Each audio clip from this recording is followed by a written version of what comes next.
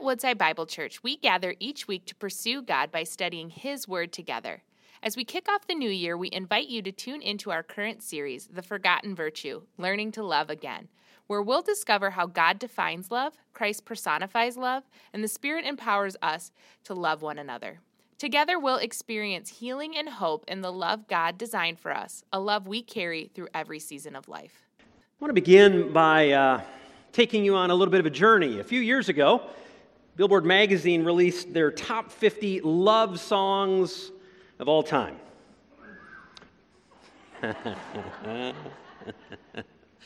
Yep, those top 50 songs that had the word love in the title. So their rankings were taken from something that they called the Hot 100, and they did that over a 7-decade period. You guys have any guesses of what's that at the top? All right, well, I'll help you. Here we go. What started in 1958 with a song called To Know Him Is to Love Him. Any fans of that song? All right, there you go. 1958, there you go. A group called the Teddy Bears. That's a bit concerning, but that's another story. What started in 1958 flows all the way through today's music styles, and there's a list of groups from each decade as you travel from that time period. You get the Everly Brothers and the Beatles. You get Tina Turner and Huey Lewis and the News, Mariah Carey and Taylor Swift. You put all those together, and what you get is you come up with a list. And at the top of that list is a classic love song called Endless Love by Diana Ross and Lionel Richie. It's a little sappy. Thought about playing it for you this morning, and then we decided against it. Yeah. You see, this superstar duet sang about a love that was romantic. They sang about their romantic relationship. And the reality is, when we're talking about love in our culture, that is the type of love that is written about. That's the type of love that is often heard on the radio.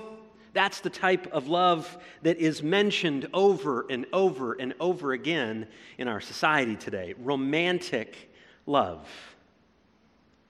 It's almost idolized in our culture today, if we are honest. But the question is that the kind of love that you and I need? Is that the kind of love that meets the deepest longings of our soul? I would question that. I would question that because what we're going to be doing today is we're going to be looking at a portion of Scripture that challenges that very narrative. That it's more than just romantic love that men, women, and children need. Now, before we turn to that portion of Scripture, let's pray together. Gracious God, loving God, we come to you today to offer our praises to you. It has been a wild week and a different week in our culture and in our society, and we are here to proclaim that you're above it all. We are here today to proclaim your truth in song, and as we open your word, we acknowledge that it is truth. And we stand upon this truth today. But God, we need to hear from you today. That's why we're going to open your word, because we need to hear this truth today. So give us ears to hear. Give us eyes to see this truth. And then, God, we ask for humble, genuine hearts before you that we might live out this truth in significant and practical ways in the week ahead. And so we ask this humbly in Jesus' name. Amen. Well, White Lake family, we kicked off our new year by looking at the concept of love, as you've heard us talk about each of these past few weeks. The series is called The Forgotten Virtue. And our text that we've been looking at is the first letter that the Apostle John wrote. You're going to find all three of his letters, 1 John, 2 John, and 3 John, all near the end of the New Testament. So I want to go ahead and encourage you to grab your Bible, and we're going to be looking at 1 John chapter 4. 1 John chapter 4, specifically verses 7 through 12. It's not a massively long passage today, but I think you'll understand why it is, in fact, so very significant. If you're following along in your own ESV, you're going to find that on page 1023. Here are the words of the Apostle John. He said, "Beloved, let us love one another, for love is from God. And whoever loves has been born of God and knows God. Anyone who does not love does not know God, because God is love. In this, the love of God was made manifest among us, that God sent His only Son into the world so that we might live through Him. And it's in this love, not that we have loved God, but that He loved us and sent His Son to be the propitiation for our sins. Beloved, if God so loved us, we also ought to love one another. No one has ever seen God. But if we love one another, God abides in us, and His love is perfected in us." See, throughout that letter, not just the portion that we read, but throughout his first letter, John often uses warm, endearing terms of the people whom he's writing to. He will often talk about them as little children. Some translations have dear children. Throughout the text, it says children. What we believe to be true about that is that he is writing to a group of people who he has this kind of relational connection. It's a group of people that he knows, and he knows that they know the gospel, they know the truth, and so he writes to them as beloved. And it is from this close relationship, this close connection, that John wants those that he cared about to affirm an authentic Christian faith, one that is rooted in the truth of the gospel. We looked at it a couple weeks ago as we began the series. He was writing against something called Docetism and, to a lesser degree, Gnosticism, and so he's communicating clearly, this is what I want you to know. And so what we find in our text is John making abundantly clear the humanness of Jesus. The humanness of Jesus, and a clear expression of the selfless love that God has revealed to His people. So there's the humanness of Jesus, and then this selfless love. You see, the act of God sending His one and only Son into the world to redeem you and me, sinners like you and me. That is the pinnacle of love. That is the absolute pinnacle of love. You see, John wants believers to know that this was such a beautiful and powerful picture. It's such a beautiful act that what we see is actually the character of God. It's the character of God. And because love is at the center of that act, the apostle declares that love actually personifies God. So I want you to have this in mind. You might say this is the big idea of today's passage. God is love. God is love. You see, it's because that God is the ultimate source of love, that this reality should impact the way you live and the way I live when we walk out the doors of this particular building. It should impact us. It should change us. We should be different. It should influence every single person here, every single person watching on Facebook. Love should change us. So let's dig a little bit deeper. As we dig in today's text, I want you to know that we're going to find three specific truths about God being our ultimate source of love. And it's in these truths, as Eric mentioned a moment ago, we are going to see that all three members of the Godhead, all three members of the Trinity, the Father, the Son, and the Holy Spirit, are going to help us understand and live out what it means to to love. So the first truth we come across is that love begins with the Father. Love begins with the Father. Let's look back at verses 7 and 8 for just a moment to see what I mean. He says, "Beloved, let us love one another, for love is from God. And whoever has been born of God and knows God, anyone who does not love does not know God, because God is love." You see, John has mentioned the subject of love in multiple passages throughout this letter. In chapter 2, multiple times in chapter 3. But it is in these two verses that he gives us this in-depth explanation of the subject. He wants you and I to have a deeper understanding of where love actually finds its beginning, where love finds its foundation. And so I want to unpack two phrases from this portion of today's text. Just verses 7 and 8. They're not main points, but they're two words that I think are important for us to grab a hold of today. The first one is beloved. Beloved. John begins using this term in our text today, and when he does, he's indicating that these are people who are in Christ. These are people who have been born again. Because it is in Christ that we have fellowship with a holy God.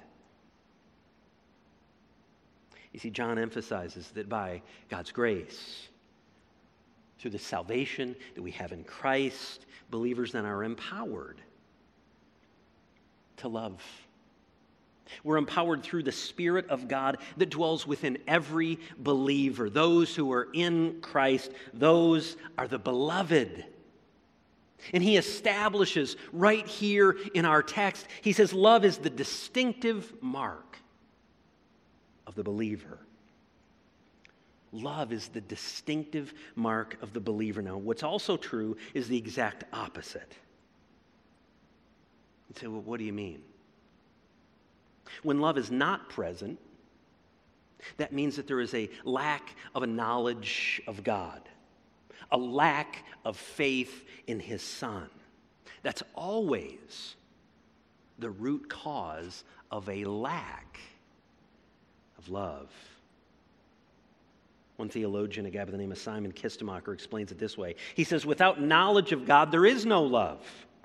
Love and knowledge of God are two sides of the exact same coin.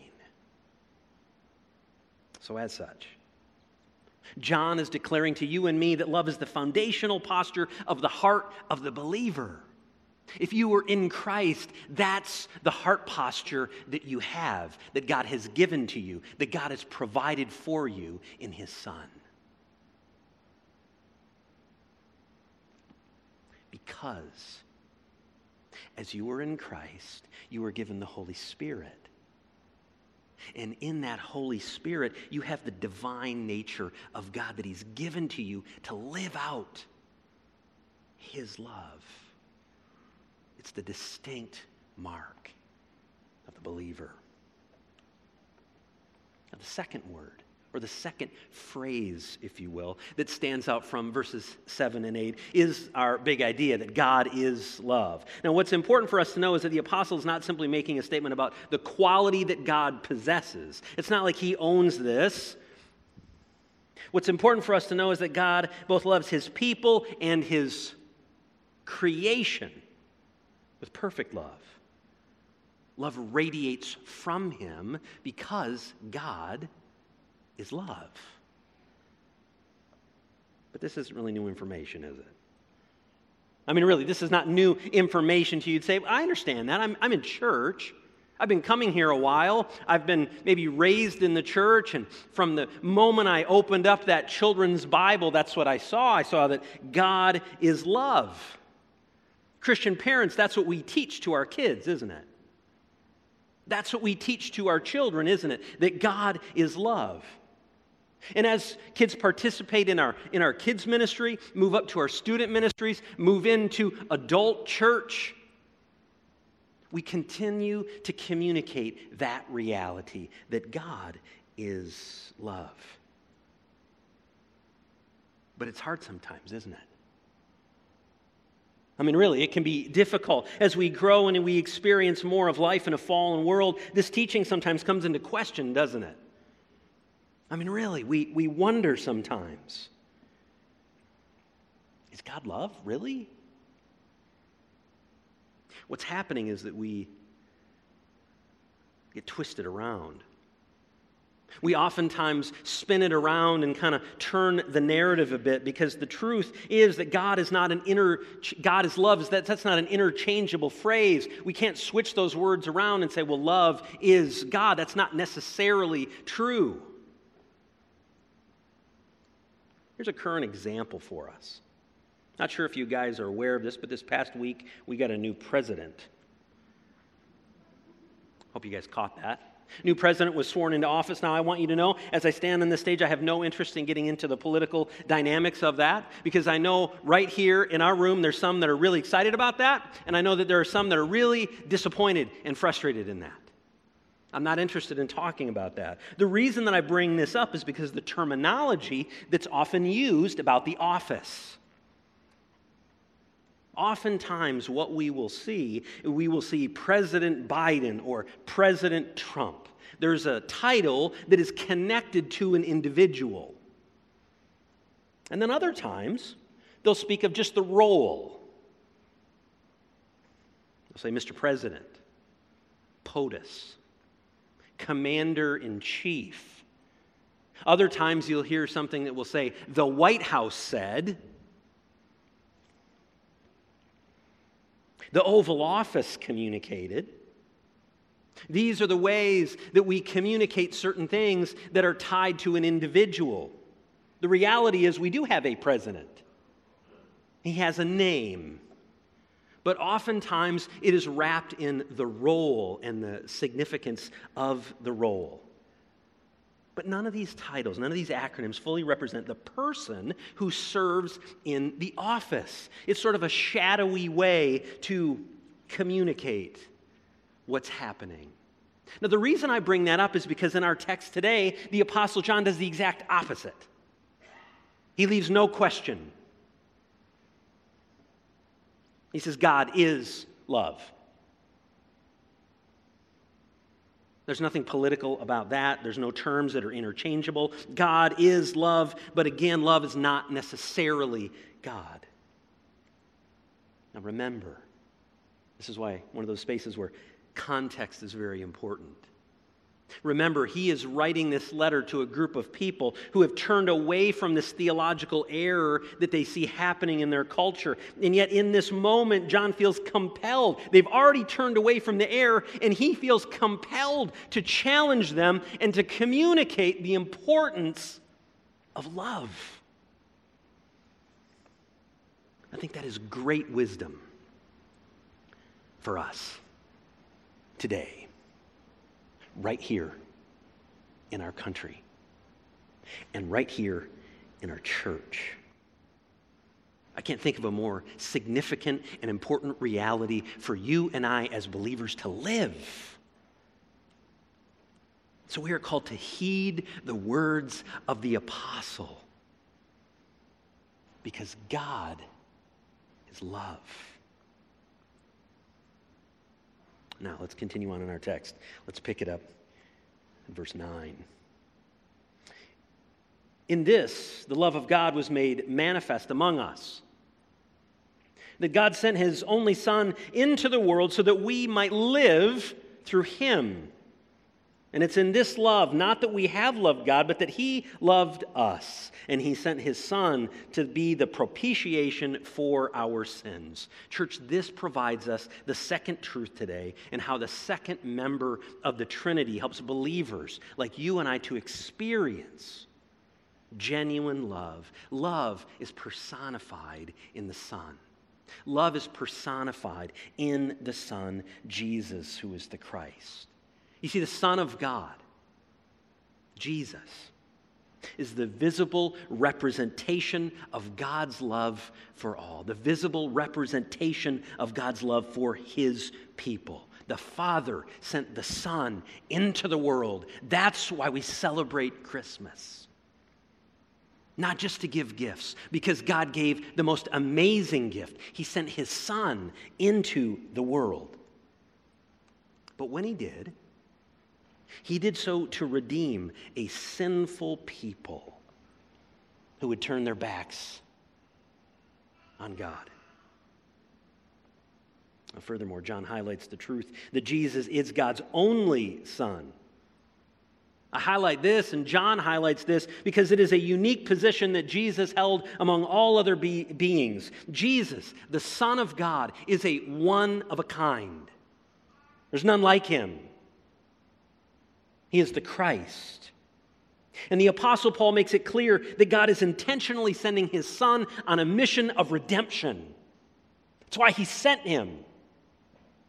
He didn't just come to start a religion. He came on a mission of redemption. And so when John expresses this sending, he reveals the magnitude of God's selfless, sacrificial love for those whom he created. That's an act of sacrificial love. I love the way author Ben Witherington breaks it down. He says this, he says, to say God is love is to say that God is the most self-sacrificing being in the universe. And as such, he was prepared to go to incredible lengths to make humankind right. You see, this had to take place. This had to take place because sin had created this uncrossable chasm from a holy and righteous God to sinners like you and like me. There's this massive chasm, and an atoning sacrifice needed to be paid for the penalty of our sin, to bridge that gap. Throughout his epistles, the Apostle Paul explained our need. Here's just a couple. 2 Corinthians chapter 5. For our sake he made him to be sin who knew no sin, so that in him we might become the righteousness of God. And in Romans 5, we also rejoice in God through our Lord Jesus Christ, through whom we now have received reconciliation. You see, Jesus was sent by the Father to sacrifice his life so that sinners like you and like me might have life, so that we might live. Now, many of us know this truth, but in a room this size with many people, I'm sure there's many who don't. So when you look at a passage like this, there's really only one way for us to apply the portion of text that we're just looking at from 1 John. And that is for you and I to respond to the call of the gospel in our own heart and in our own mind. So I want to walk you through the basic steps. It begins when we admit that we have sinned, that we are a sinner and that we need atonement. We need forgiveness. We do this when we acknowledge that distance that I mentioned a moment ago between a holy God and a sinful heart. That's where it begins. And then we recognize that God has provided for our forgiveness by sending his one and only Son to pay the penalty that I could not and to pay the penalty that you could not. That's how Jesus became our atonement. And then we acknowledge that Jesus gives you and I a way to cross that bridge. Jesus is the one who gives us a way that we might have life through his perfect life, sacrificed on the cross, and we then can experience that life. All who believe. And so that leads us to our role. God desires that you and I would respond. That we would respond to these truths, that they're not just truths that we would agree to intellectually, but they're truths that we would believe in our head and in our heart. We respond by taking a 180-degree turn. When we're walking this way in sin, we turn and go the other direction in repentance and faith. When we confess that Jesus Christ is our Lord and we place our faith in Him, in His life, in His death, and in His resurrection, we are made new. If that's you today, you should say amen. If that's you today, if you are born of God, as John writes in verse 7, this is something to celebrate. Now, if you want to live out this text, if you're here today and you're wondering how you can put this text into action, that's how you do it. You place your faith in Christ. You respond to the reality of a Savior who died for you. And you do so with repentance and faith. So, church family, we've seen that love begins with the Father. Love is personified in Christ, the Son. This brings us to the third member of the Trinity, the Holy Spirit. And the Holy Spirit is who helps believers experience genuine love. So now let's look back at our text, those final two verses, verses 11 and 12. It says, "Beloved," there's that word again, "if God so loved us, we also ought to love one another. No one has ever seen God, but if we love one another, God abides in us, and His love is perfected in us." I love this because similar to that of a trial lawyer, John is sort of wrapping it up with this kind of strong closing argument. Because of God's great love for those He would call followers, we are then called to love one another. This is sort of the culmination of all that's communicated here on this topic. God's love is both the reason that we should love others and the resource for us to love others. He's both the reason and the resource. And so through the power of the Holy Spirit, who dwells, as we see in this text, within the believer, through faith in the Son, believers are empowered. You and I are empowered to love. And this helps us see the third truth today. Love is perfected through the Spirit. Love is perfected through the Holy Spirit. Now, this is why the context of what John is writing is so important. In the face of Gnostic and Docetic heresy, John calls the believers to a faith that reveals itself in loving action. It's not just an abstract idea. It is real. It has flesh to it. God, who is love, dwells within the Holy Spirit. Therefore, God's love should flow from us to others. You see, through our faithful love, God's love becomes evident. When we love well, empowered by the Holy Spirit, God's love becomes evident to the watching world. This is at the heart of Jesus. This is not just some idea that John came up with. This is at the very heart of Jesus. This is why in John's gospel, Jesus is quoted as saying this, "A new commandment I give to you, that you would love one another, just as I have loved you. You also are to love one another." And here's the catch. Here's the significance. "By this, all people will know that you are my disciples, if you have love for one another." So let's get practical for a moment. Anyone who walks in the door of this church should experience that. If you are new here today, my hope is that that's what you're experiencing. From the people around you, from the people who greeted you, from Eric and the team, from myself, it is my hope that you have experienced that when you walked in here. For those of you who are participating in a life group here at Woodside, that's my hope that you would be experiencing that in the context of your faith community. It should be visible. It should be tangible. When believers get together, we should experience this kind of selfless, sacrificial love. So let me ask you a question. Is that what others, when they come here, is that what they see? If we were to drop in at your house, just give you that knock on the door and walk in and just kind of hang out for a while, is that what we would experience in your home? Is that what your children see when you interact with each other? The love of God expressed in your life. Church, 3 times in our text today, the Apostle Paul exhorts believers to love one another. Why do you think this is so important?